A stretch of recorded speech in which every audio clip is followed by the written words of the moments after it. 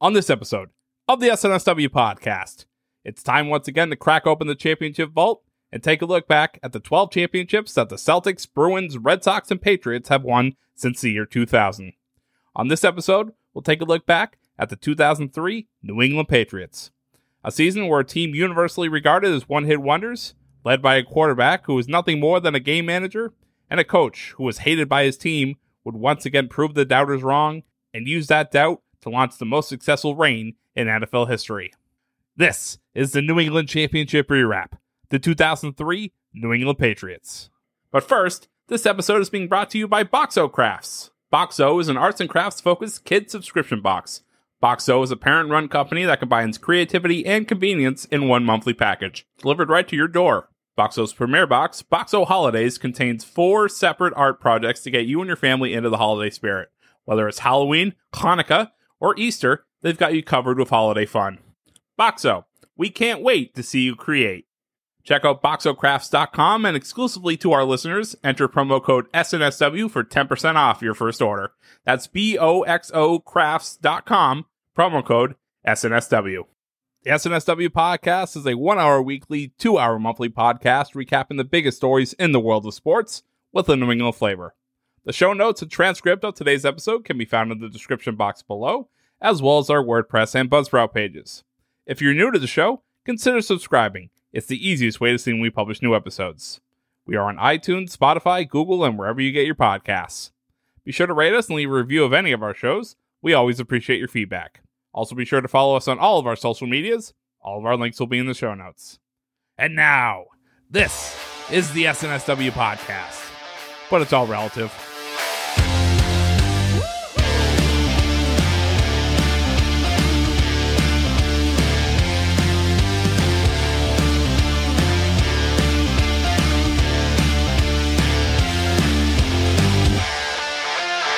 Welcome, everyone, to the second edition of the New England Championship ReWrap. I'm here with Rayshawn Buchanan, Joe Melkin, Mike Marcangelo, and, of course, greatest producer in the game, Craig D'Alessandro. I'm the real BK Bob Kelly. And it's that time again, ladies and gents. Once again, the Patriots are world champions. Welcome to Championship ReWrap, 2003 Patriots edition. How we doing, guys? Good. Excited for this one, man. It's kind of fun to do this after we talked about the 2002 season. We talked about the 2001 Super Bowl, and I don't think this one's going to be as exciting because it's not the first one, but this is going to be a lot of fun. Yeah, I mean, I feel like we've been waiting a long time to do this, and there's a lot in this season. I mean, I think it's easy to just only talk about the first one, then talk about the latest ones, but like 2003, again, just a lot like the 2002 season that we talked about. Like everything was built on these 2 seasons. This is great, man. And like I said, to stem off what we talked about in 2002, and just how poorly that season ended for us, to go into how the season went and who they picked up, and just basically how it changed the culture and how we were perceived, not just in New England, but around the world. Yeah, absolutely. And if everyone wants to listen to that 2002 episode, Championship Hangover, it'll be in the show notes below. So definitely check that out, because it's a good one. Mike's hosting. It's a good episode. It's good stuff. I was going to kind of direct it towards Mike, but because Mike kind of brought it up about how there was so much in the season, but of their 6 Super Bowls, this was kind of one of their best in a lot of ways. This was one of their funnest, for sure. This whole season was amazing. A 14-2 season. I mean, sure, we had what wasn't in 2007 that we'll talk about down the line, but I mean, I know, Mike, it's cringeworthy, but this one was just, it had everything. I also think that like this year, like this particular year, 2003, is when they established their dominance. It wasn't 11-5, right? There was a very clear cut. You knew going into that Super Bowl, like they were. I don't remember if they were the favorite, but I think they were. I think it was close to like 7 to 10 point. They were 14-2, and they were a machine that just kept on rolling. So yeah, let's probably get us into it. Yeah, absolutely. I mean, so it all starts right after that 2002 season with the off season. This is one of the biggest off seasons that kind of catapulted this entire dynasty. If I'm being honest, this off season, not only did they sign Rodney Harrison, who quarterbacked that defense all the way up until their undefeated season almost undefeated season. But so they also drafted Asante Samuel, who also went into that secondary and made that secondary one of the best secondaries in the league. That 2003 offseason, I know there was a lot of questions when it came to Bill. There was a lot of questions to the moves he was making and how that 02 season ended. Going into the 03 season, you guys think that we were going to be that Super Bowl contender that we were in 01? No, I don't think like I think after you go 9-7 and 02, right? Like you're kind of just thinking about things like maybe 01 was a fluke, but they had a good foundational offense, right? Deion Branch, David Givens, and Daniel Graham were all drafted the year before, so like they have weapons there that you think, okay, maybe Brady can, he can, and you saw at the end of 2002, Branch was his favorite, and then you always have Troy Brown, you still have Christian Fourier. But I think for me, like when you saw Rodney Harrison, because we all remember when Rodney hit Jerry Rice, and it was like, man, like maybe that was a dirty hit, but who wouldn't want him on your defense? And when they signed him, I was like, this is going to be a game changer for me. And that's one of the guys you want, right? They bring Rodney Harrison in from San Diego. And I brought up honestly, there are so many Easter eggs in this season for the New England Patriots. Looking back on, I'm like, this is amazing. I mean, but let's seriously talk about this draft for a second, because at the end of the season, they really had a lot of the same guys on that defense, and it ended up being a really good defense. They had 4 All-Pro players, 3 Pro Bowlers, but in that draft prior to the 03 season, Ty Warren, Eugene Wilson, Bethel Johnson, Dan Klecko, who ended up being kind of a role player, Asante Samuel, Dan Copen, who was probably one of the best offensive linemen that's ever played in New England. Here's a fun one for you guys. 6th round, 201st overall, 2 picks behind where Tom Brady was taken in 2000. They picked Cliff Kingsbury, the current head coach of the Arizona Cardinals. I love this pick all the way around. And then they picked Tully Banta-Cain as one of the other notable guys. All those guys that I just mentioned, minus Cliff Kingsbury, made the final roster going into the season. And it really, like, this roster was fun. We looked at 02, and it was exciting to see. Not a whole heck of a lot had changed from 01, except for the loss of Drew Bledsoe, the loss of Terry Glenn. But this was one of Bill Belichick's best drafts, and it was one of his, because of the value he got for it, knowing who he is overall. And it was great to see going into the season that there was an actual attempt to turn around a 9-7 season after a hangover from a Super Bowl win. I mean, you guys sound super like happy. I definitely wasn't. Like when I look, I wasn't. That's such a surprise to me, right? Rayshawn was down about a Boston sports team. There's no way that happened. Always brings us back to earth. I'm not going to. I'll tell you why I wasn't happy. In 2 years, we lose Drew Bledsoe. And then in his offseason, literally a week before the damn season, we lose Lawyer Malloy. So, and I get it. They're Parcells guys, so I guess he wanted to get rid of I understand that. But Lawyer Malloy, as we saw on America's Game, was beloved by his teammates. Yeah. I'm kind of putting the cart before the horse, but it leads into them getting just thrashed by Buffalo in week 1. But, like, we'll get into that. But it's just like I couldn't – that's great that they drafted all those guys. Like I said, Asante Samuel became awesome. Ty Warren had a decent career here. Tully Banta-Cain was a decent role player. Klecko, as you said, Copen, all those guys. But, I wasn't thinking about those guys coming in. I was thinking, wow, we lose Malloy. We lose Bledsoe. Like – in the words of one of our favorite wrestlers, Bill Goldberg, I was wondering who's next. Yeah, so just to touch on what Ray went on there about mostly about Lawyer Malloy, it's interesting because we know who Bill is now, and I know we want to try and stay in this time capsule of the year that we're talking about, but Lawyer Malloy was really that first guy that Bill released. Thinking that he was pretty much done. And you can look at Terry Glenn and Drew Bledsoe and say similar things, but I think the Terry Glenn, Drew Bledsoe moves, those were more because he knew, and they ended up being later in their career Bill Parcells guys again. They were Bill Parcells dudes. That was who drafted them. And I think that there was some of that animosity between the two Bills. If you haven't watched that 30 for 30 yet, the two Bills, is that a 30 for 30? Yeah, it is. But Lawyer Malloy really was that first guy that he released before, like, as he thought he was done. And yeah, Ray, I mean, bad move, right? Like we all thought at the time, we're 14-year-old, 15-year-olds. We didn't know the difference. We just love Lawyer Malloy because holy crap, could you imagine Lawyer Malloy and Rodney Harrison back there? I mean, they would need to keep a couple ambulances on standby at all times. So I think that's the thing is like at this time, if we think back to what it was in 03, is Bill Belichick wasn't looked at as this mad evil genius. You know what I mean? It was just like, okay, you got lucky, you caught fire with this 01 team, 02 sucked, and now you're cutting our captain. Like that was such a big move that it had people questioning who he was actually as an NFL coach going into that season. Tom Jackson from ESPN, again, not a sponsor, said that move meant that his players hated him and he lost the locker room. And Belichick never forgets that. And we can talk about like what he actually says later in the season. But if you think about that move and you think about like when you do something like that, right, you need to have a good core around you, a good core of coaches. And I just want to let you guys know, like on that defensive coaching staff in 2003, stop me when you do not recognize a name.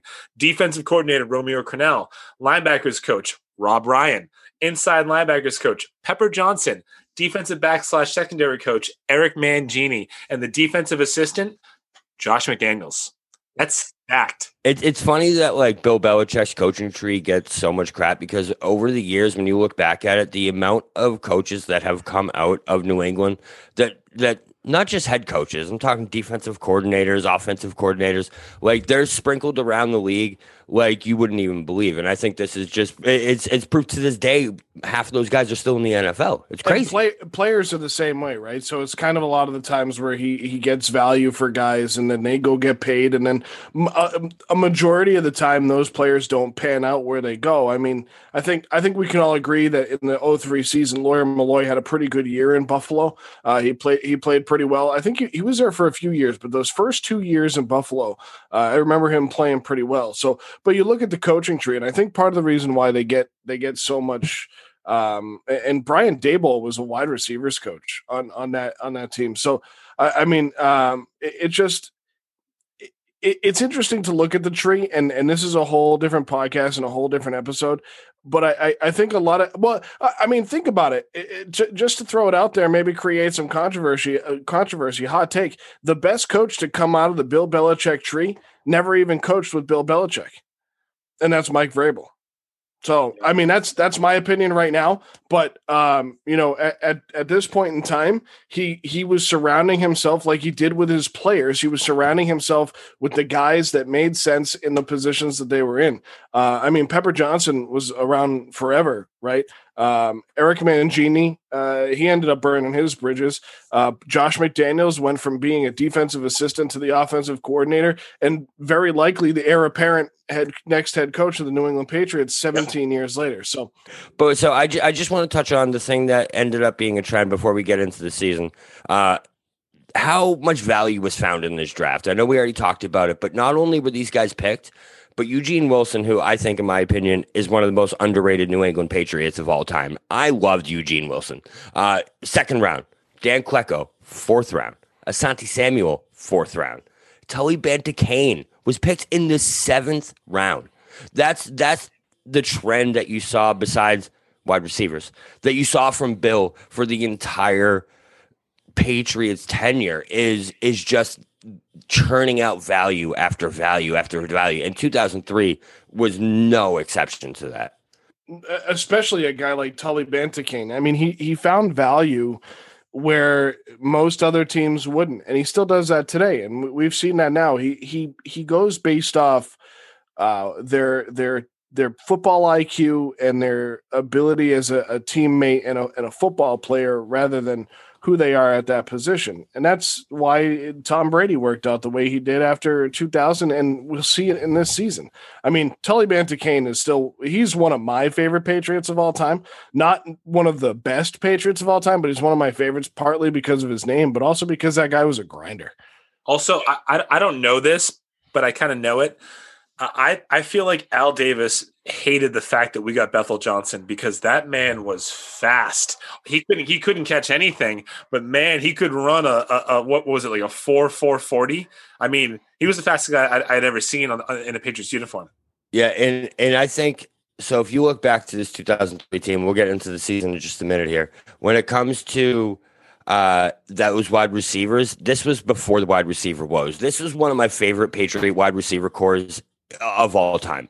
Deion Branch, I love Deion Branch, but my all-time favorite Patriots wide receiver is David Givens. That guy was a baller. I really like David Givens. You mean Troy Brown, right? No, I love David Givens. 87, Notre Dame alum. Come on, man. David Givens made plays, and he made plays in those playoff games that we'll get to later that are forgotten to this day. David Givens was a big-time receiver. I'm telling you. That's why he got big money in Tennessee. He didn't do anything there, but that's besides the point. Mike, just to confirm your Bethel Johnson point of 4.3740. Yeah. Okay. So that's an Oakland Raider, or sorry, Las Vegas Raider. But I mean, we can say it. It was back then. It's the Oakland Raiders. Oakland. Yeah, it was Oakland. Yeah, we're in 2003. We're not in 2020. So let's stay in the time capsule and let's just call it like it is. Just to your point, Bobby, do you look at Deion Branch, Troy Brown, David Givens, Bethel Johnson, and David Patton? That's your wide receiving core in 2003. Mm-hmm. That's good, man. And they're all young. And the best part about it is there wasn't a one. And we'll get to that later, but that was the best part is like every game, it was 5 catches apiece, 75 yards, and 3 of them had touchdowns. You know what I mean? There wasn't like a number one wide receiver. No one wanted the ball. No one wanted this. And that was that mindset that those Patriots had. Amazing how that actually worked at one point. Yeah, I mean, you just jumped in there. It was like this is when Brady threw to the open guy, and he didn't just pick a favorite and only focus on him. He had like these guys. I mean, besides Troy Brown's, were no names, right? And he made all of them because they all just got on the field, ran their routes, and they were there. Okay, so that brings us right into the season here. We already talked about that Bills game a little bit. It was a disaster from beginning to end. I just want to tell you, like the Bills game, yes, Lloyd Malloy, he sacks Brady once, like it's 31-0. We all know that, but this would be the last time that the Patriots would post a sub 500 record for 145 games. It's wild. It's wild. The stats after these losses are crazy, man. Obviously, everyone remembers. So they end up with the longest winning streak 2 games later as well. So not only that, but they end up with the longest winning streak in NFL history after this beginning of the season start. So, but as a fan, what the hell is going on?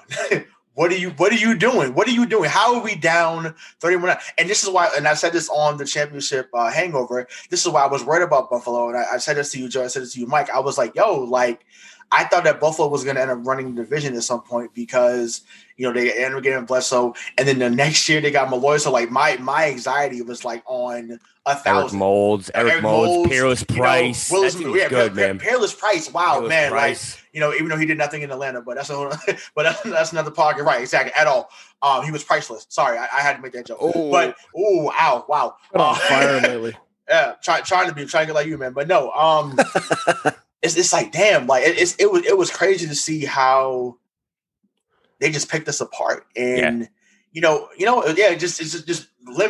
like piece by piece. And I was like, dog, like they can't be 31 points, but this is not Jim Kelly. This is not Thurman Thomas. This is not Don Beebe. This is not Bruce Smith. Like, what is wrong, bro? Like, so that's what I was going to say was that they were less than 10 years removed. The Buffalo Bills were from a run where they went to 4 straight Super Bowls, 2 of which they lost to Bobby's Dallas Cowboys.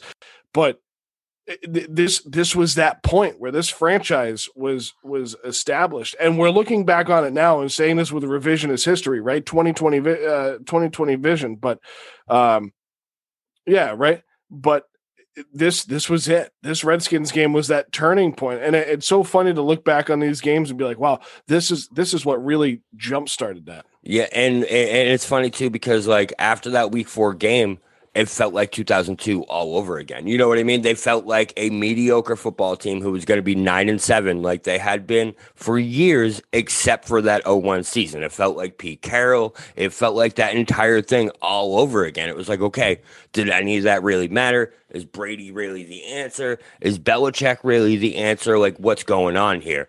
I don't know if you guys know this, but they were the fucking answer. So we have the Titans game. So then that Titans game is a preview of the AFC divisional game. That Titans team was very good, and this team beat them 38-30. Like, they put up 38 points after being held to 17 by the Redskins. Something happened in between that week.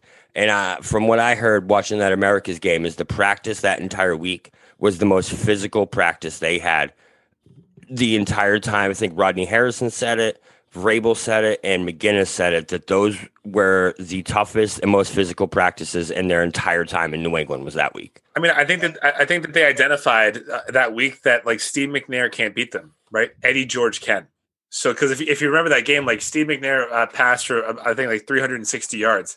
Yeah. Eddie George didn't rush for 40, and they gave him the ball 15 times. So I think that practice was it. But like, if you look at that Titans team, and I know like McNair, Eddie George, Derek Mason, that's a really good offense. And obviously, it's not just Steve McNair; it's co-MVP Steve McNair by the end of the season. No, they shut him down, dude. Yeah, they really did, and I think that this game kind of was.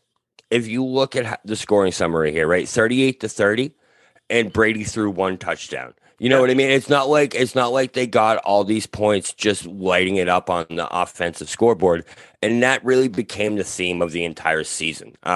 You look at the way this team won games, and it wasn't something where they were just an offensive powerhouse. They were just a defensive powerhouse. They won certain games scoring 30 points. They won one game scoring 9 points and 2 games scoring 12. One against the Quincy Carter-led Cowboys, which is a nightmare, and the other against the Miami Dolphins in the snow. So it was like they didn't have a certain way they had to win games, which is why I think this team was so damn good. They were sound, right? Yeah. They figured it out, and Bobby, I think you'll like this comparison because it's really jumping back out at me, but they won a lot of their games and really modeled their team around the early 90s Cowboys in a lot of ways at this time. It really was that way. They didn't need a lot of yards. They just had to grind and push. I mean, in this game against the Titans, I know we want to move on from this game, but this is really kind of the best example of how this offense worked back then. I mean, Ty Law had an interception for a touchdown. Brady throws for 219 and a touchdown. And then they get 3 rushing touchdowns, 1 from Antoine Smith and 2 from Mike Cloud. So, yep. I mean, one week wonder Mike Cloud. Week wonder Mike Cloud, exactly. Yeah. I mean, Antoine Smith was a BC great, right? Yeah. Yes. Antoine Smith, 16 for 80 and a touchdown. So really, this was it. This was how this team was going to win their games. And you're right, Bobby. There were some games they put up 30 and other games they didn't need to because that defense knew how to play against every offense. And as Mike said, it started with Tennessee. You think about how actually – sorry, Ray. My bad. If you think about how actually good that secondary was, Asante Samuel, Ty Law, Rodney Harrison, Eugene Wilson. I loved Eugene Wilson. Don't hate on you. Eugene Wilson was a very good safety. Sure, but he's not Rodney Harrison, Ty Law, or Asante Samuel. But nobody he didn't need to be. Right. But exactly. And Asante Samuel wasn't Asante Samuel after he left the New England Patriots either. So what he saw. You know what happened with Lawyer is Bill saw. I know this for a fact because I talked to Bill. Bill saw how good Eugene was on the practice field, and he absolutely knew that at that moment, he didn't need Lawyer Malloy. He didn't need his contract. He didn't need his presence because he knew he had Rodney Harrison to fill that now. So that secondary, man, that built what became that Patriots dynasty for the next few years. I think it's also important just to note, Ray, sorry for cutting you off, that Bill asked Lawyer to take a pay cut, and he said no. He did say no, right? And that – I don't blame him. And that's the precedent. He should have said no, of course. But imagine like if there was no Patriot way yet. Can you imagine Eugene Wilson, Lawyer Malloy, Rodney Harrison, Asante Samuel, Ty Law. Sorry, Ray. Ball game. No, yeah, it would have been ball game. It's a slow defensive backfield though with Harrison and Malloy back there. It didn't matter at that time though because they were knocking your ass out. So that's true. So, there it is. So that's just what it was. But to steal your slogan, Bobby, like the "we can do it" moment. For me, it was actually the Miami game. So that's the game that's really even more so than the playoffs was really etched in my mind because Brady threw an absolute dime to Troy Brown to win that game and. by that time, Miami was already a house of horrors. Like they got smacked 30-10. I think the year they won the Super Bowl. Like they had lost to Miami already. So it was like, man, like, okay, they're going down to Miami. Like, can they actually win? And then it's a low scoring game. So like, man, like, and I think that's the team that had like Jay Fiedler and Ricky Williams, who was a monster at the time. He was really good. Jason Taylor. Jason Taylor, Chris Chambers, Sam Madison. Yeah, Zach Thomas. there. Yeah, Madison and Surtain. All those guys were there, so they were. It's funny because if fans that listen to this that are young, Miami in the early 2000s, y'all, even after Dan Marino, they were a really good team, and they were the ones that ran the AFC East. It wasn't us yet; it was Miami. So, and in Buffalo did too for a while, but it was Miami and Buffalo. Like we just kind of took over the rest of the 2000s. But we're just talking about 03. But yeah, that Miami game is when things changed around. I was like, man, like okay, we won down there in overtime.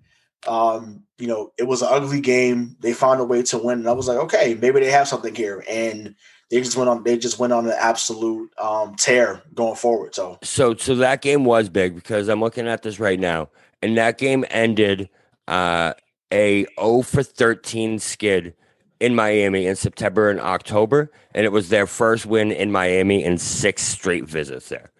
So that I feel like that was something that Brady did need to get off his back. And the Patriots needed to get off their back that they knew that they could win down there. So, yeah, I'm with you on that one for sure. That game as well, Richard Seymour blocks the kick in, I don't know if it was overtime or the end of the game. It was Orlando Mari's end of the game kick, right? End of the game, yeah. Orlando Mari. That's a name. He was also a really good kicker at the time, too. He was. Yeah, he was great, one of the best in the league. This is a great line, too. I'm reading right here. When Seymour blocked it, it was at Pro Player Stadium because back then, football and baseball teams used to share stadiums, everyone. I don't know, for all our young listeners out there, that used to be a thing. Yeah. But he goes, "Go Marlins," as he blocks the kick in Pro Player Stadium. After, I believe the Marlins have won the World Series this year, right? 2003? Yeah, 2003, yes. Yeah. So, yeah, it was great. And what's awesome is that stadium is still the stadium they play in now, and it's gone through 15 name changes since. Hard Rock, right? Yeah, M&T? Isn't it M&T now? Hard Rock. No, I lived there. It was Hard Rock, but it was awesome. We get into a situation where Bill kind of creates his evil genius scenario in the Denver game when he does it's late in the game, they're up by 1. They take a safety to go up 26. They let Denver go up 26-23 with 2 minutes and 46 seconds left. Some of the players were like, man, like, what are you doing? They get the ball back. Brady comes back, does what he's been doing. Well, that's what he ends up doing really his whole career, but, wasn't doing a whole lot then. But, he's a masterful comeback and wins. It's funny. That moment, I feel like, was the first moment where New England fans went, all right, fuck it. And Bill, we trust. Like, what I can't believe he just did that. Like, no one in their right mind would ever give up a safety on purpose just to get better field position. And then not only does it work, but it literally wins them the game. One of the wildest plays in Patriots history. Do you remember how much controversy there was about it? That people were like, was it on purpose? Was it not on purpose? Like, no one knew. And then Bill was just like, yeah, it was on purpose. Like, what do you think we're doing here? Field position. Like, right. They pin them back on the next drive. They force them to punt. Brady throws that touchdown to Givens. And then Asante Samuel picks the guy off at the end of the game. It's literally like that's how he wrote it. But it's baffling to me that Belichick would write it that way. Like, there's not one other coach in the league at that time that would say, yeah, let's just take the safety and pin him back. Because and he did it, and it worked. Yeah. Situational football, right? And situational correctness. That's why, but that's the confidence he had in his teams and how you knew it was on purpose at the time. I actually remember this exact moment. It was a Monday night game, wasn't it? It was a Monday night game, and I remember Ken Walter standing there, and he didn't even put his hands up. Yeah. He just stood there like a statue and let the ball go over his head. And I remember, who was the long snapper? Was it Lonnie Givens at the time or Lonnie Paxton? Lonnie Paxton. Yeah, that's exactly who it was, yeah. And Lonnie Paxton, this was the greatest snap of all time. He snapped it right off the upright. Of course, it had been practiced. It had been scripted, and they were just waiting for a moment to use it. And you're absolutely right, Mike. And Belichick still does this to this day. I mean, we're in 2020. We just finished week 8 of the NFL season, and it was the same thing against the Bills last week. While they lost, everything was just written up the way they expected to do it, and they just didn't finish the execution. And this is how they did it in 2003 and beyond. And it was amazing to watch at the time. And and that's what's great about Belichick is that he takes these calculated risks. I'm talking in a 2003 vacuum. He took these calculated risks that just worked, and they made sense, but maybe not necessarily at the time. I feel like they work less now than they did then, if I'm being honest. Now I feel like he's gotten to the point where he actually is that evil scientist where he does things and you're like, why? Yeah, when you don't have when you don't have the same talent that you did then, you can make those type, but you can make those type of decisions. Like you said, when you trust the defense, you could trust Vrabel, you could trust Richard Seymour, you could trust Ted Washington, you could trust Asante Samuel. So Roosevelt McGinnis. Roosevelt Pfeiffer. Roosevelt Coleman, right, exactly. Yeah, Roman Pfeiffer. So there were so many guys on that team that one had been there, and they really were just dogs on defense. Like some of the dogs that he had recently are on other teams, or they chose to opt out. So it's a little different right now. So, sure. All right, my bad for bringing it up right now. It's cool.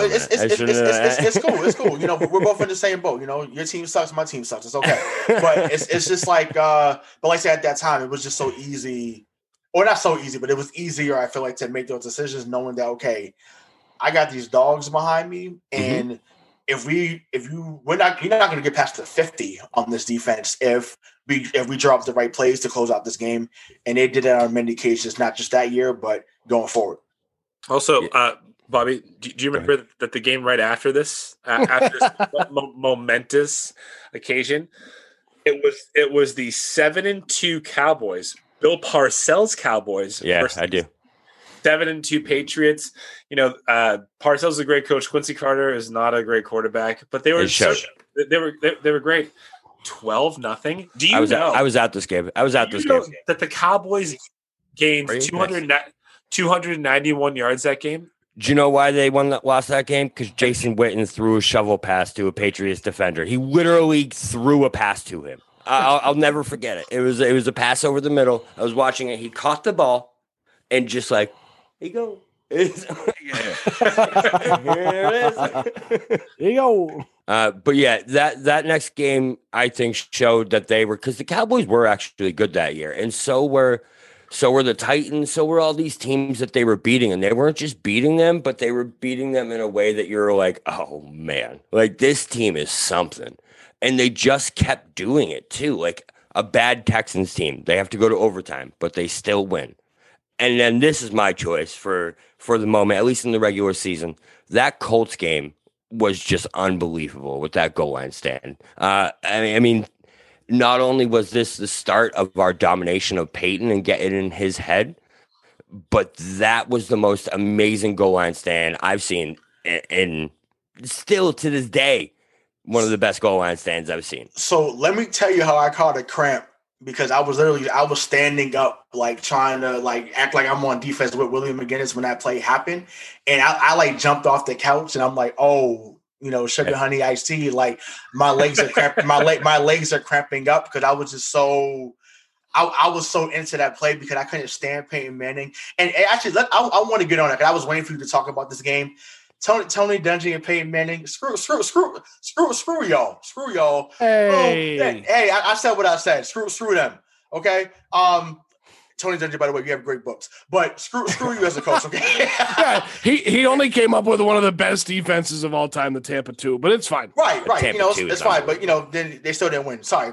Hey, Sean King, how you doing, man? But Sean King reference. Damn. Okay. Yeah, I know. We're really bringing it back to 2003. We're really bringing it back. That's right. Throw it back. Let's go back to the vault. Let's, hey, we brought up Sean Cannon. Why can't we bring up Sean King? But no, that game, and then like I said, William McGinnis falls. Listen, if that was Dwight Freeney, Robert Mathis, I don't know who else was on that team at that time. Like, if that was the same thing and it was the other way around, you would just hold them guys to fall too. You know why? Because it's called gamesmanship. You're being a competitor. You're trying to win the game, and it's not cheating. Is it lousy? Okay, I guess, but either way, we won. And guess what? At that time, and fans that are under 20 or maybe that's 25, and you love Peyton Manning, you didn't think that New England ever beat him because you saw what happened in 2013, you saw what happened in 2015.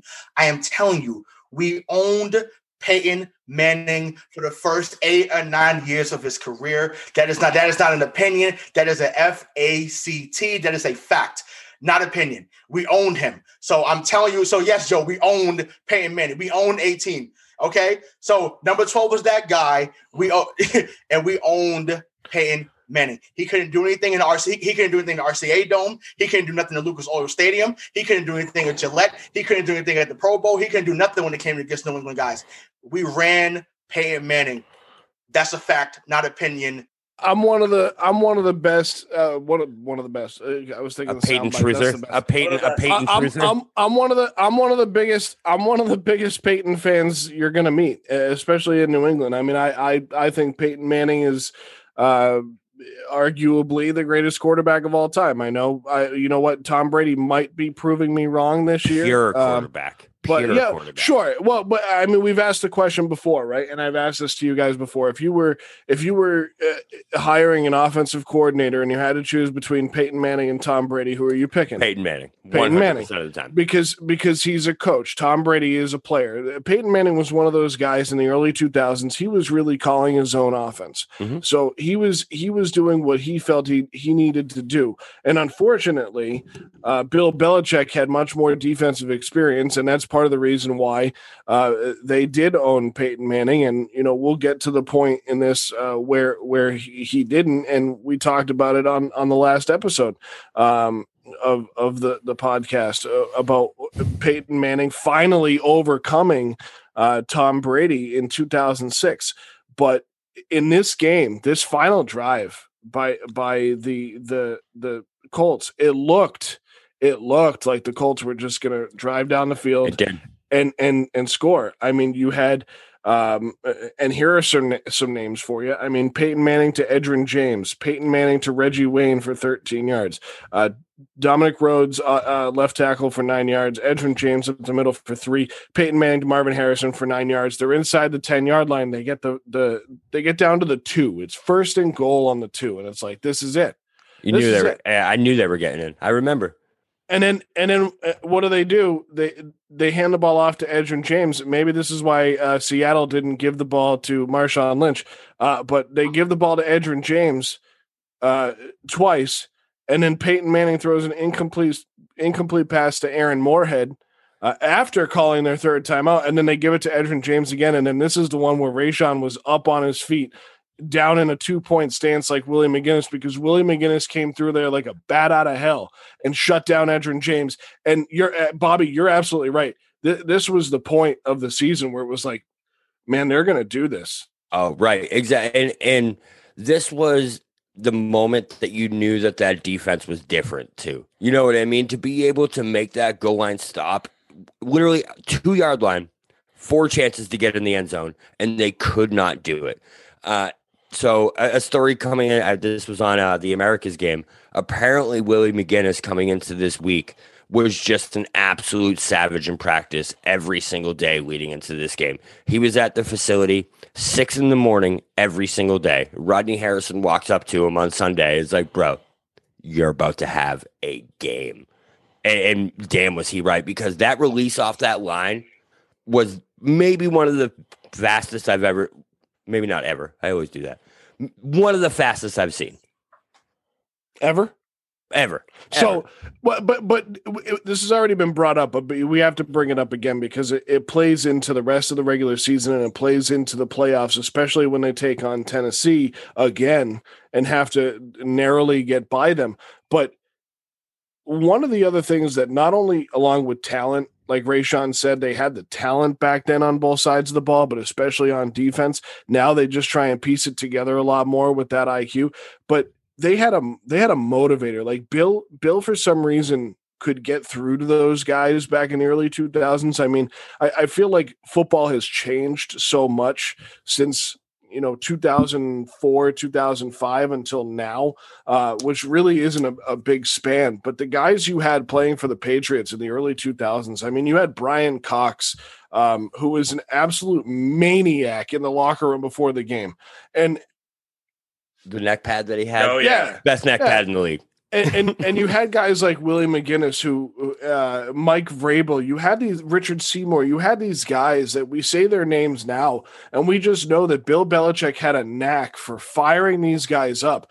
And those are the guys that are never going to say anything bad about Bill Belichick. You may not get that from the guys that have played for him in the last 10 years or so, but things change, and that's fine. I mean, we got what we got out of the franchise in the last 20 years, and in this year of 2003, you really just had Belichick getting into their ear and saying, "Hey, we got to get this done because this is our goal." And he made those guys believe it. And this was just one of the biggest examples of Willie McGinnis against the Colts, where it really was the catalyst of Bill's got these guys, and there's no stopping this train.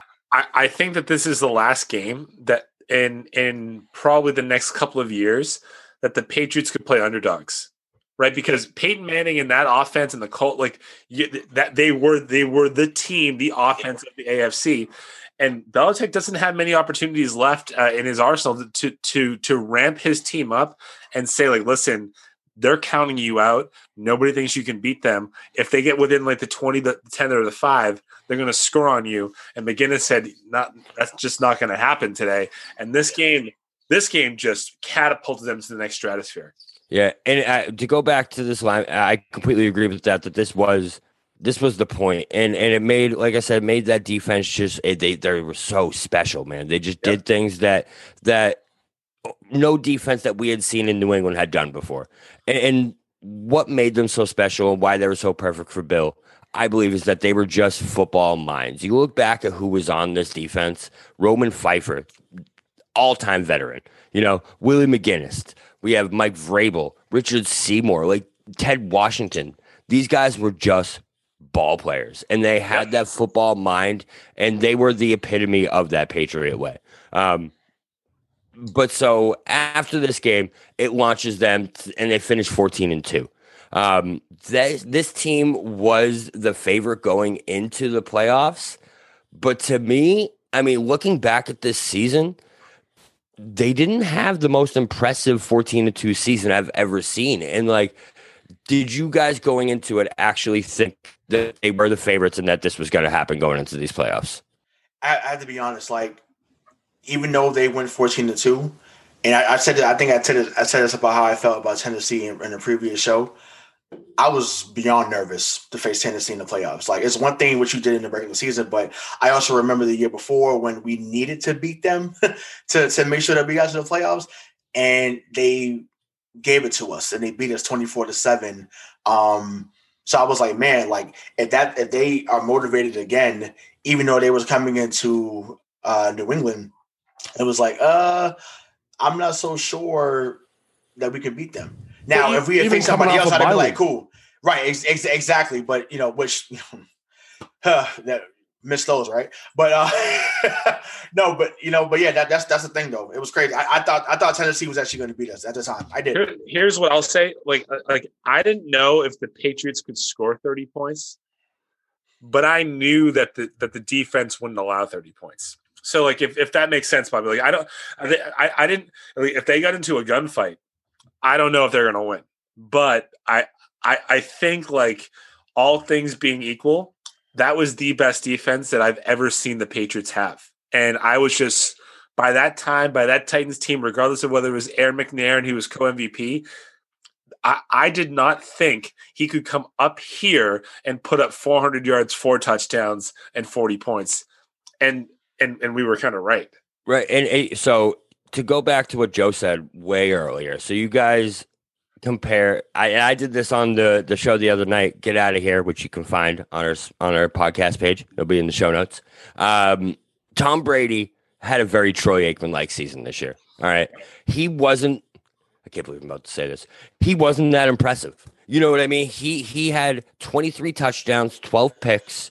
He had 60.2 completion percentage, but he had 3,620 yards. Yep. And it's not like this team actually had that star running back. We had Antoine Smith, who got 689 yards that year? Something like that? Wait, time out, Bobby. Time out. I thought 23 touchdowns was impressive, though. How can we walked right into that, dude? I did. Yeah, I did it on purpose. Yeah. Oh, you did it? Yeah, because I'm just like, wait a minute. I thought 23 touchdowns was fine. Now, it was different if he had 23 touchdowns and 20 picks. I'd have been like, you know what? That's a trading like season. But 23 and 12, that's not bad. That's still almost 2-1. But so that just shows how good that defense was, though, because they didn't have that offense. They didn't have Emmitt Smith in the backfield to back up only 23 touchdowns from the quarterback. You know what I mean? Like, that's how good that defense was. Well, sure, and they had an offensive line that had been built around Drew Bledsoe, so you knew that Brady was going to stay upright, right? Mm-hmm. You had Antoine Smith, he was an above-average running back in the NFL. He got the job done. If he wasn't over the hill in 2001 and 2003, he was absolutely over the hill. He was not that good in 2003. No, he wasn't, but he got the job done, and that's fine. But yeah, I mean, with the defense that they had the 4 top receivers who really, like as you said earlier, there was no number one, and they made it work, and all the pieces clicked. Everything went together. It was like a jigsaw puzzle. It really was, and just put everything together to make it work. So that brings us right into the playoffs against the Titans. To set up how big this game was, just in case everyone doesn't remember, this Titans team was maybe the best team in the NFL. This team was really, really good. And this game, I don't know, I was there. It's a pretty cool story. I was sleeping. My neighbor came over, knocked on my door, was like, hey, you want to go to the Patriots playoff game today? It's like, absolutely. It's only going to be negative 10 degrees outside. Coldest game in Foxborough history. Were you there too? Nice. So you saw it then. This game was so cold. Guys, I'll never forget it, that there were people getting beers, people getting hot chocolates, and they were bringing it back to their seats, and by the time they got back to their seat, the thing was fucking frozen. Yeah. Frozen solid. This was the coldest game. This was the coldest I'd ever been in my entire life. I was walking around like a goddamn, in the Christmas Story. You wore every layer you had in your closet, and it was amazing because, of course, I'm sitting there looking at these guys down on the field, and there's offensive linemen with short sleeves on. Unreal. It's 4 degrees, and I mean it was fine because they're running around. They're getting sweaty even in 4. It was 4 degrees with a 16-degree wind chill. Yeah, or negative 16. Negative 16. Yep. Which is absolutely amazing, and it was one of the coldest games. And the Titans Patriots in Foxborough has given us some of the wildest weather in the history of this. Some of the wildest scores too. The 56. What was it? 56 to 10. 57? 59 nothing. 59 nothing. There we go. Wow. And in 07. And so, I mean, yeah, but going into this game, you couldn't count them out. Of course, as Patriots fans, we're thinking, well, it's Tennessee coming up here, but it can get pretty damn cold in Nashville too. They get some pretty nasty ice storms down there too, but it doesn't get this cold. But I always found that kind of funny in a rivalry where they're like, well, Miami doesn't have to play in this weather all the time. And it's like, yeah, but these guys have played elsewhere than just Miami. So, but I mean, this was cold. I mean, and 68,000 people in the stadium. And it not only was it cold, this was a night game in the playoffs. Yeah. Yeah, this is one of my favorite memories of all sports, honestly, this game, because it was my favorite game. It was probably my top 3 games I've ever been to. The feeling, and I was right behind, so we'll get to how it ends, but I was right behind the goalpost where Vinatieri ends up kicking probably the most difficult kick in NFL history. All right. 42 in the snow against the Raiders. 46 in negative 13 degree weather. That thing was like kicking a goddamn stone. You know how... You ever kicked a stone? Ask him what kick he says it. I forget where he said it, but I saw an interview where this is the kick he's most proud of. Is this kick? I swear on my life. You can look it up. Hang on, I'll look it up right now. Well, most proud of, and being the most difficult that's not necessarily a correlate. But I understand. I don't want to disparage your point. I understand your point. It was a kick that not only sent them to the AFC Championship that year, but it was in cold weather at home against a team you struggled against, but shut down defensively in the regular season. And I mean, Vinatieri, he was nails. This was the point of his career where he was just nails. If you remember, like the entire all pregame for this particular game, like it was like it's cold. This is going to be a low offense game. It's going to be you're just going to have to run the ball. First score of the game was a 40-yard touchdown pass from Brady to Bethel Johnson. Mm-hmm. So coming out firing, man. That's what Bill and Brady did, right? At that point in time, they're like, oh, everyone thinks we're going to run. They'll just air it out. Just go out there and sling it. It's so funny because Bill would tell his guys, even back then, don't read the papers, don't listen to the news, don't listen to sports radio. But what did he do? He read the papers, he listened to the radio, he did all those things. And then when people, like Mike just said, when people would say, oh, it's cold, it's going to be tough to do this, it's going to be tough to do that, Bill would do exactly what they were saying was too tough to do, to send a message of like, I'm going to do what my football team needs to do regardless of the conditions in order to win the football game. Yep. And that showed, and that was also because he had faith in every single player on that active roster. You have a 53-man active roster, you have a 46-man game day roster, and he trusted every single man on that roster every single Sunday to come out and do the job, win or lose. Do your job. It ended up being the saying of this team for years to come. And Adam Vinatieri, I know he gets a lot of credit, but I don't know if he gets enough credit for this entire playoff run because not only did he win this game, but he also single-handedly won the next game. Besides the defense, he ended up putting 5 for 5 in field goals against the Colts in the AFC Championship game. Yeah, I mean, come on. In another cold game in Foxborough, I mean, 32 degrees, right? But it's an afternoon game. There was some snow. This game was gross. This is when Peyton crumbled and threw 4 and just this is the Manning face. Remember this? I mean, yeah. Just like he's just doing one of these on the sidelines because you guys can't see this at home.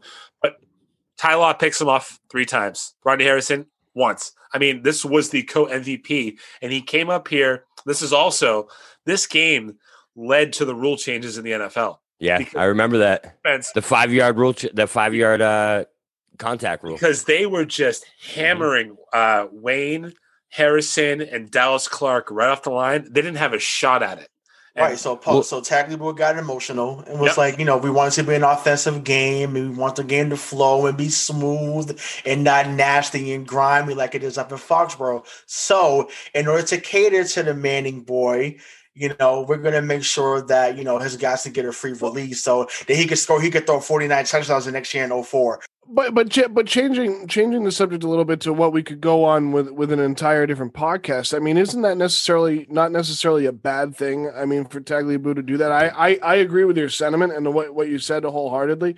But playing devil's advocate of his golden boys in the league when they wanted to, again another whole podcast, but something that Major League Baseball has a terrible job of doing is recognizing and finding and executing who the golden boy is in the NFL.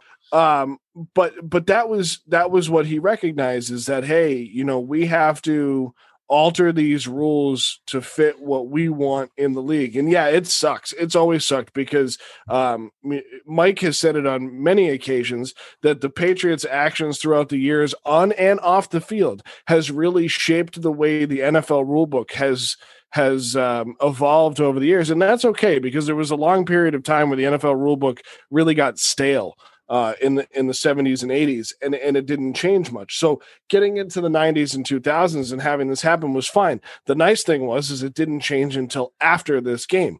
And the defensive backs on this team, one of the best defensive backfields in New England Patriots history, shut down two of the best two of the best wide receivers and one of the best tight ends of the time, it basically shut them down in their tracks.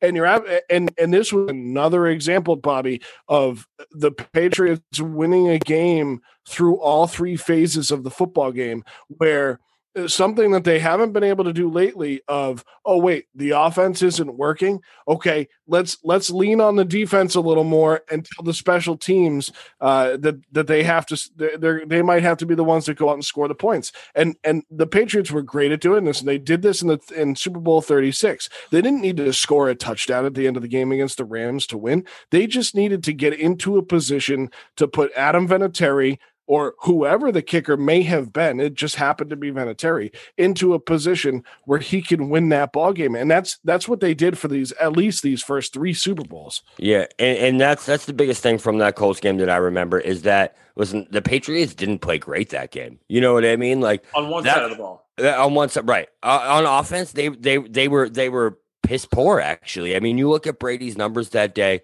22 of 37, 237 yards, a touchdown, and a pick. All right. So it definitely wasn't Brady that won them this game. It was Adam Vinatieri in that defense. And that was the trend of that. It was a defense. I mean, I love Vinatieri just like you do, dude. But if 5 for 5? Yeah, but if Ty Law doesn't pick Manning off 3 times and Rodney Harrison doesn't pick him off once, those are conceivably touchdowns. That's 28 points. It doesn't matter if Vinatieri kicks 5 field goals for 15 points. Well, and that's where the offense slacked off, right? So yeah. then we have to talk about how the defense had to pick up the slack from the offense, and the special teams had to become the scoring point of this Patriots team. So it's fine. I mean, 5 for 5. Yeah. I mean, it's a great feat. Because against the Browns in the regular season, a game that finished 9-3 in favor of the Patriots, Vinatieri actually missed a kick in pretty good weather. He went 3 for 4 that day. So for him to up his game and go 5 for 5 and be perfect on the day, I want to point out that I think this game and any other game that they ever played against Peyton Manning were the only times after 2001 when the entire country was actually rooting for the Patriots. Because by this point, the whole Belichick thing had and the winning all year, America loves an underdog.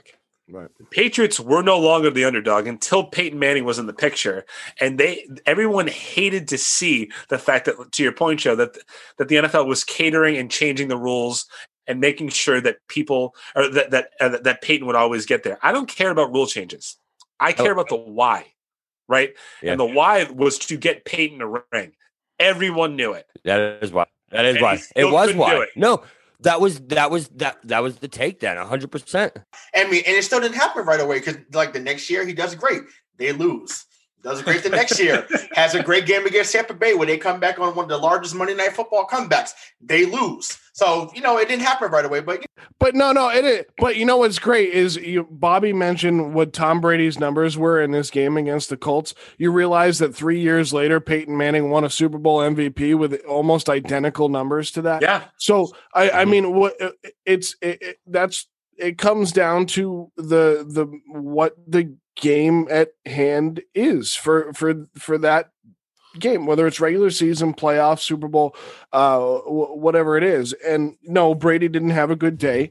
The defense played incredible. Bill Belichick figured out how to stop Peyton Manning, and then he asked his kicker on 5 occasions to figure it out and put some points on the board to win this game, and that's exactly what they did. Bobby, I have to ask you a question. You're the host, right? But as the host, you don't get to get asked questions a lot. After this game, did you know that they were going to win the Super Bowl? Yes, because Peyton was their obstacle. You know what I mean? Getting through that AFC, Peyton was the guy you had to beat, because I don't know if everyone remembers how good that Colts team was coming into that game. They had Reggie Wayne, Marvin Harrison. That is the best wide receiver core that Peyton ever had. You know what I mean? Like that, those two guys on the same offense, and the fact that we were able to shut them down, that was it. You know what I mean? You knew that was it. And especially because of who, I don't want to say I was cocky at the time, but of who they were going to end up going against. Well, and just real quick on the whole Peyton thing and the NFL wanting to get him a Super Bowl. I mean, he was the golden boy, right? Like he comes out of the draft in 1998. It comes out of Tennessee, the number 1 pick. They go 3-13 in his first season, which is fine. It is what it is. And then from that point on, they drafted around him. They built a team. He was basically calling the shots on that offense. He was calling the pitches, right? So he goes out and creates one of the best regular season teams of the era, and they didn't, right, paper champions, right? And people loved Bobby, you just said it. People loved the Patriots because they went 14-2 in the face of adversity, coming off a 9-7 season. That 2 years ago they had offed John Gruden's Raiders. They had beaten Bill Cowher's Steelers. Then they go out and beat Mike Mart's Rams, and it's like, well, these guys don't care. They're going rogue. Let's follow this team.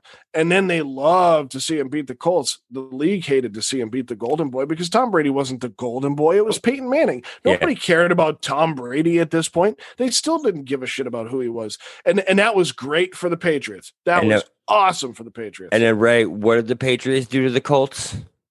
They beat their ass. That's right. And they were going to the Super Bowl. No, I have one last question about all this. Is this the last time that the America rooted for the Patriots? No. Is this the last time? Yes. No. Yes. No. It is, right? It's not. No way. Yeah. Well, no. It's the last time up until I would say like recent eras. But I think like between like 01, 03, 04, this was it. Because I don't think, in my estimate, well, until next year against the Colts. If you take Peyton Manning out of the equation, this was the last time. Because the only time that the Patriots were underdogs in the early 2000s were against Peyton Manning. And especially after this year, again, I don't want to like go into next year. When you have a league that changes the rules literally just to make sure that their one guy and their one team can advance to the round that he could never advance to, and he still can't do it, America likes to root against that person. And they did. And the team playing against Peyton Manning, when it always mattered, was us, and he could never beat us. Yeah. But this goes to Mike's point of they really only rooted for the Patriots against Peyton Manning. I think 04 was really the last point where they did, because I think after 04 the Patriots as an organization got a little cocky, and then they go into 07. They became the villains because now they had 3 Super Bowls in 4 years. Call what it is, dude. Like they became the Yankees. We became Yankee fans. And I'm okay with that. I've come to accept that over the last 20 years. But I think 04 was really the last time America rooted for the Patriots because they went up against an Eagles team that just kept trying to get there, and they finally did, and then they lost, and everybody hated the Eagles. But it was Andy Reid. It was Andy Reid and Donovan McNabb. But again, we'll get to that when we get to it. But let's get back to this one. Rooted for the Patriots against the Colts because they wanted to see Peyton lose. It was kind of New England's Super Bowl before the Super Bowl, and then they go in against this Carolina Panthers team, which I'll let you get into it. And I don't think there was as much excitement around this, but there certainly was in Foxborough, that's for sure. Oh, absolutely. Now, I remember this Carolina team. I don't know if you guys remember, but the year before, they were atrocious. They were 1-15. It was the year before they were 1-15, right? Yeah. No, it was 2001. 2001, right, because we beat them to make them 1-15. Okay, yeah, I remember that now. But so they bring in no-name quarterback Jake Delhomme, this guy, and their 2 dynamic running backs at the time. Throw some names here: Deshaun Foster and Steven Davis. Yeah, those 2 guys brought them to this Super Bowl. Steve Smith on the outside, who will play a big factor in this Super Bowl, was a dynamic playmaker, maybe one of the top 5 wide receivers in the league at the time, right? Yeah. Possibly. Oh, yeah. I mean, Musa Muhammad, Ricky Prohl, and the ex-Patriot Jermaine Wiggins was on this team. Yeah. Oh, he was. That's right. Yeah. Oh, I love Wiggy.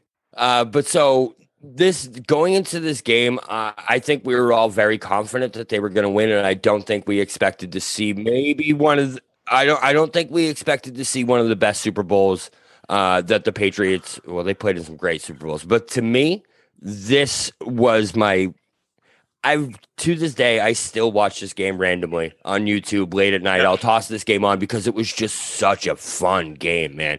And you didn't know it was going to be based off the first quarter. Worst first quarter in Super Bowl history. Worst first quarter. And the Patriots come in favored by 7 in this game, and we all loved it because Ed Hockley was the referee in this game. Was this before he was jacked out? No, this was right during he was huge. Now he's always been Ed Hercules. Yeah, okay. Yeah. Now his son is an NFL official, and he's just as good, but he's not as jacked. So we don't give Steve as much credit as we did Ed. But this first quarter 0-0. It was really awful. It was just absolutely awful. And I remember watching the beginning of this game. They were playing in Houston because the Texans had just started their franchise 2 years before that. They wanted to get a Super Bowl down in Houston. They had to play it with Final Four was that year, that too, I think. Yeah, they had to play it with the roof closed because the weather outside wasn't great. And it was a weird feel around this game.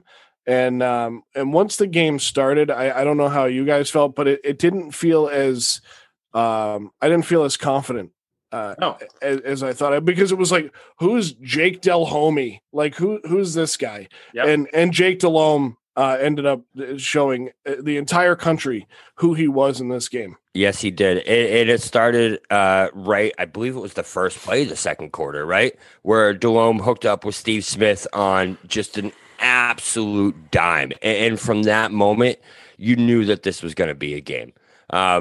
My favorite moment going into the Super Bowl, though, is the fact, not favorite moment, best nickname of the Super Bowl, Rod Smart.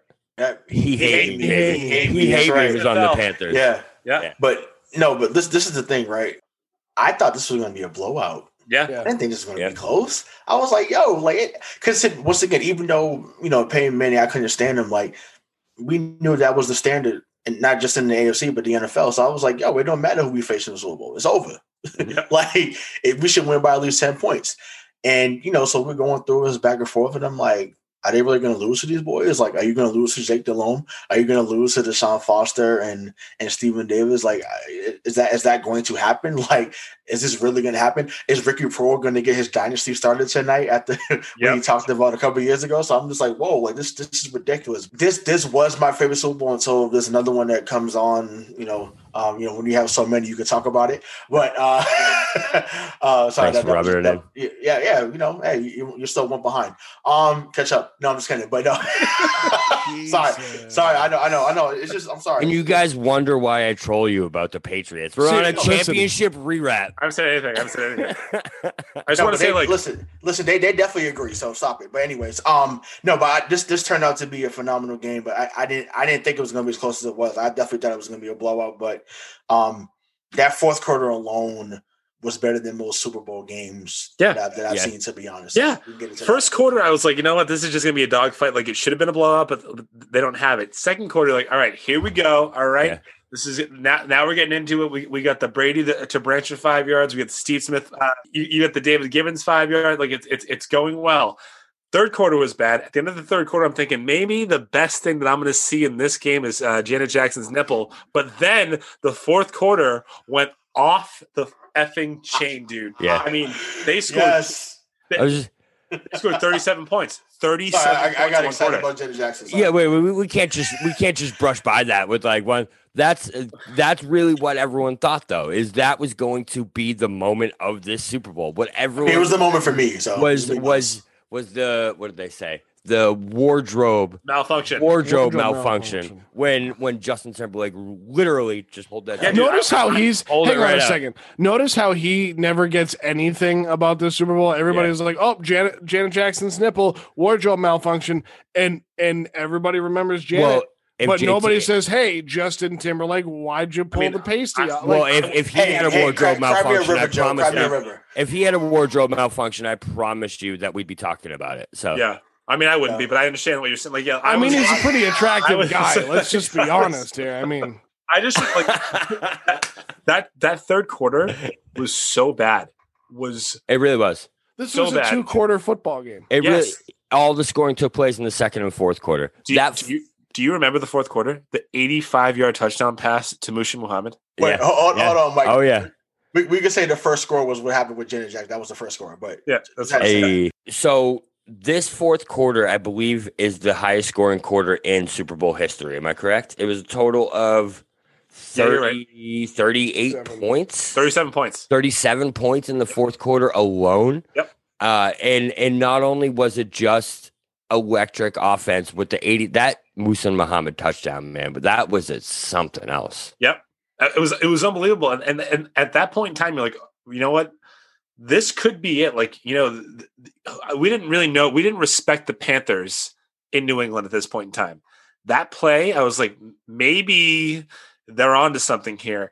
And then the Patriots drive on the next drive, right? And Mike Vrabel catches the touchdown. And you're like, oh, well, here we go. Yeah, here we go again. And it wasn't a clean catch. Like it was, he bobbled it and then caught it. It was an athletic catch. And then Ray's favorite boy, Ricky Prohl, later in the fourth quarter, another one.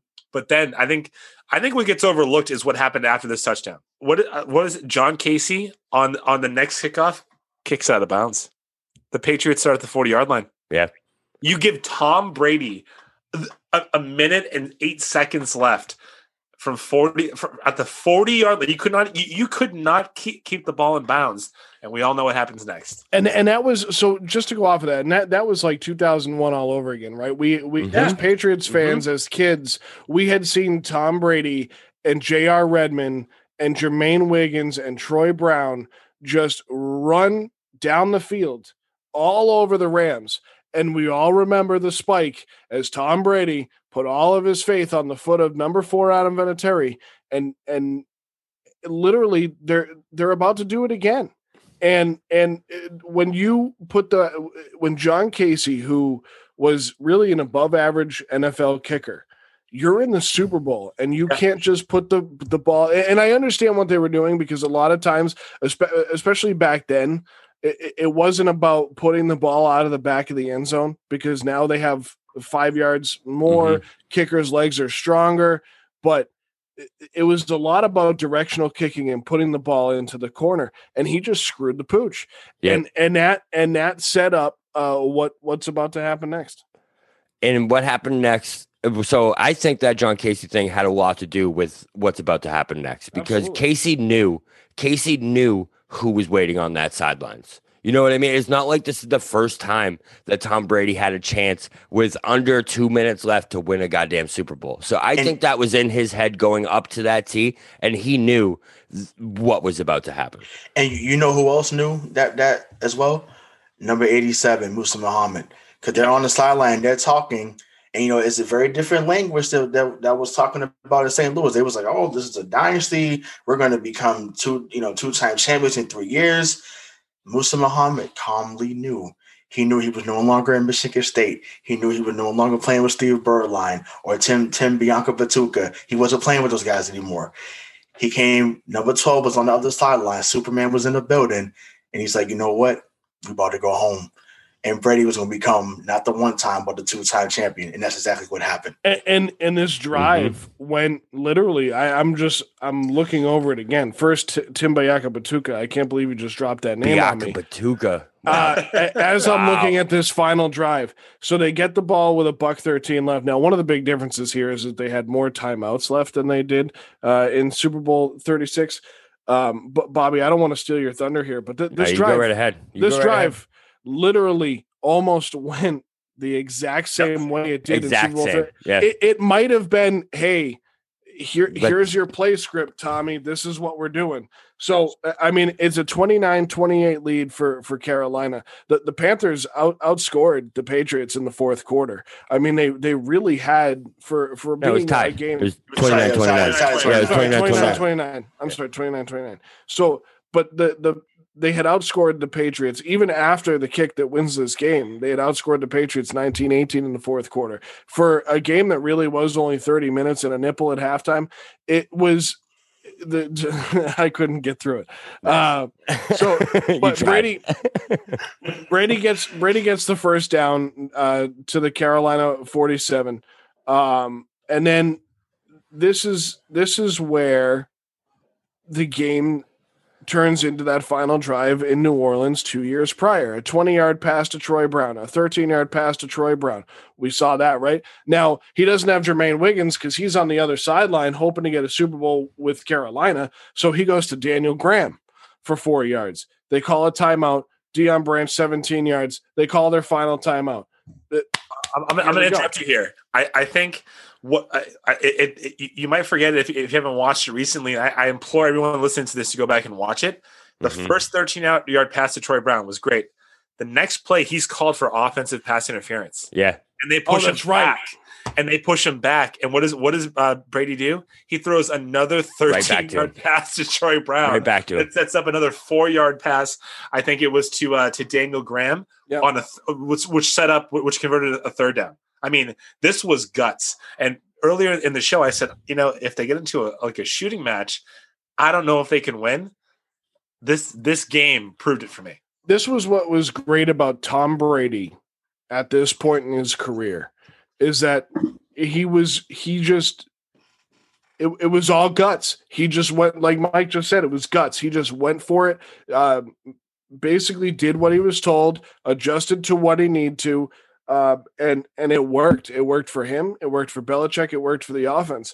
And he always had this very positive tunnel vision. You always talk about tunnel vision being so negative, but Brady saw the light at the end of the tunnel. He saw what the goal was, and he put his team in the best opportunity to get there, knowing that he didn't have to be the guy. Just put your team in the best position to make the plays. And that's exactly what he did. And those two passes to Troy Brown going right back to him. Thank goodness he didn't blackball him like he blackballed Ronald Jones last week, but he didn't blackball a guy for a PI. He just went right back to him. They got the job done. Third timeout, 9 seconds left. Here we go. Right. And I don't know. Correct me if I'm crazy. Vinatieri missed 3 kicks in this game before this kick, if I'm not mistaken. Yeah, it wasn't a good day. It wasn't a good day for Adam Vinatieri coming up to this next kick. He was pretty much the reason the game was still tied. 2 kicks, okay. Yeah. So he had made one of them was like a 42-yarder, wasn't it? One of them was a short kick. He had also missed in Houston earlier that year, which everyone was thinking, like, man, like this is just not his stadium. This is not his venue. I'll never forget. So I'll never forget my buddy's dad literally yelling at the TV saying, cut him in the offseason, cut him in the offseason. He's done. What is going on with Vinatieri? And I believe he was all right. I don't know what you guys think, but. Well, no, right. But it's like even with him missing, because I do remember him missing, but when it got to that final kick, I'm like, listen, he's done this before. He's going to make this field goal. Like, yeah, whatever happened in the first or third, like at that moment, he was becoming a Robert Horry of the NFL. Yep. Whenever the moment mattered, he was going to rise to the occasion. So, so I wasn't worried about that. I'm like, just get him in position. He's going to make it. And, sorry, Ricky Pro, but your dynasty dreams went down the drain. That's where we were as fans, right? Like if he had made those other 2 kicks, now he missed one in the first quarter. The one in the third that he missed was actually blocked, so we can't really put that all on him. But I remember thinking like, well, we wouldn't even have to do this if he had made the first kick. But here we are, and that's revisionist history, and it's what the Patriots did, and it's what most teams should do. Get over your mistakes. It happens. Let's try and fix them. I also think, like, if you guys remember, again, 2003, right? To this point, there had been 3 before this kick. 3 Super Bowls decided on the last second field goal. Mm-hmm. The first 2 were missed. Jim O'Brien missed his last second kick in Super Bowl 5. Scott Norwood, we all know what happened in Super Bowl 25. Vinatieri was the only kicker to this point to make a last second field goal kick. And now he's done it twice. And they did it again. Yeah. So that's the second reference we made to Scott Norwood. So just like Joe said to me, we may lose some fans of Buffalo, but who cares, right? It's just Buffalo. They're just jumping. Just Buffalo. I don't know if Buffalo is a fan base we want to mess with, guys. You guys seen their tailgates? Get the tables right. And just saying.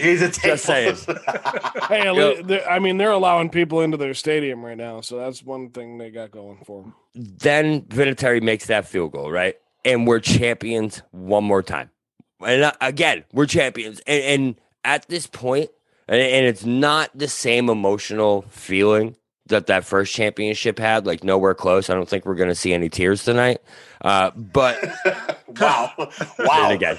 Wow. But so this Troy Aikman out. This is the official launch of the dynasty, right? Yeah, This is when you knew that this wasn't just a one-year wonder team. This was a team that the NFL was going to have to deal with, and Tom Brady was a quarterback the NFL was going to have to deal with for a very long time. Granted, no one thought it would be 2020 and the dude would be 43 years old, still dropping dimes.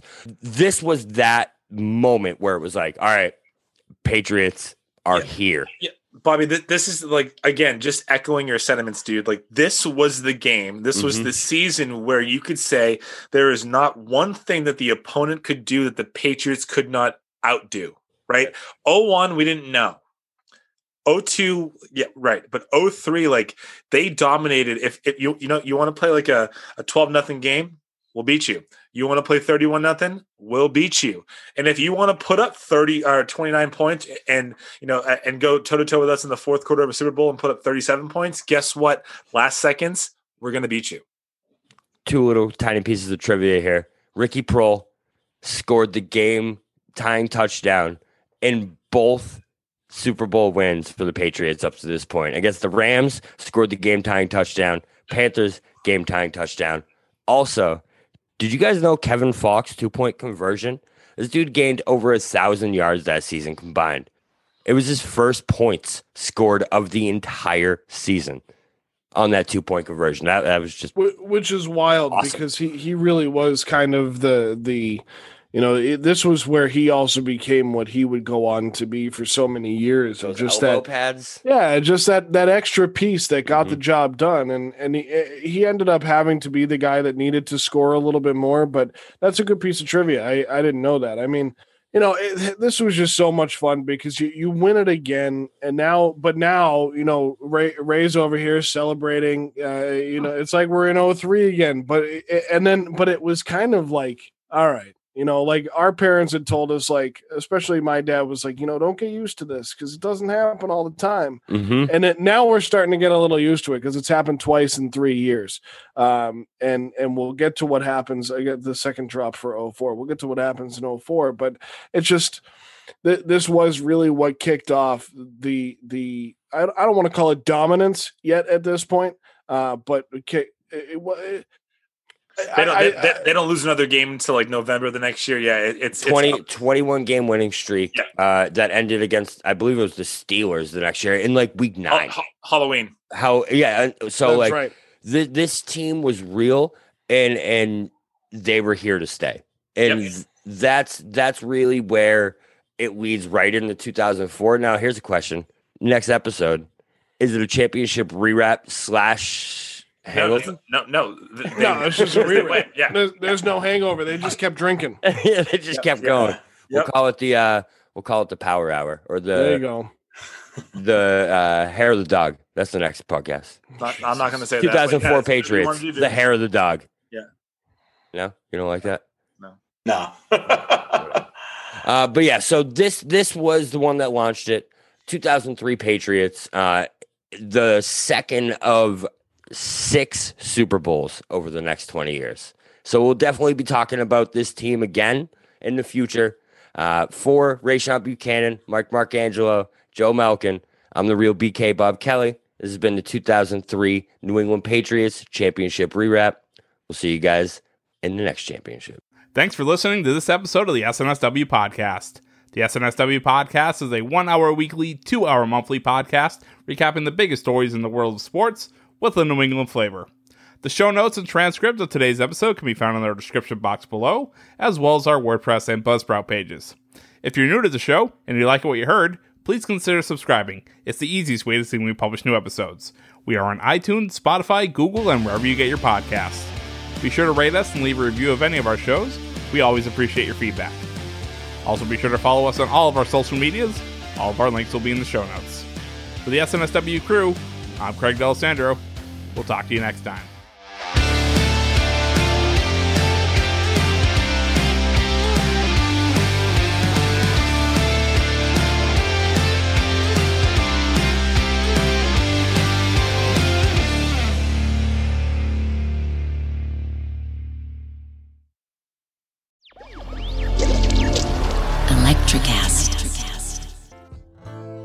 Welcome to Tuning Into Sound Wellbeing, where we harmonise your mind, body and soul. I'm Amanda, your sound therapy expert. And I'm Stephen, the curious explorer uncovering the mysteries of sound. Together we explore vibrations, frequencies and the power of sound therapy and tuning forks. Discover ancient wisdom, reduce stress and tune into a healthier life. Subscribe to Tuning Into Sound Wellbeing today. Are you passionate about saving the planet for future generations? Do you want to learn how to do it? If yes, then you need to tune in to the Nature Backed podcast. It's a talk show covering the changing world around us. From renewable energy, sustainable agriculture, circular economy, to ESG and social innovation. Don't miss this opportunity to discover how you can join the movement and make a difference. Subscribe to the Nature Backed podcast today on your favorite platform and get ready to be amazed. Electricast.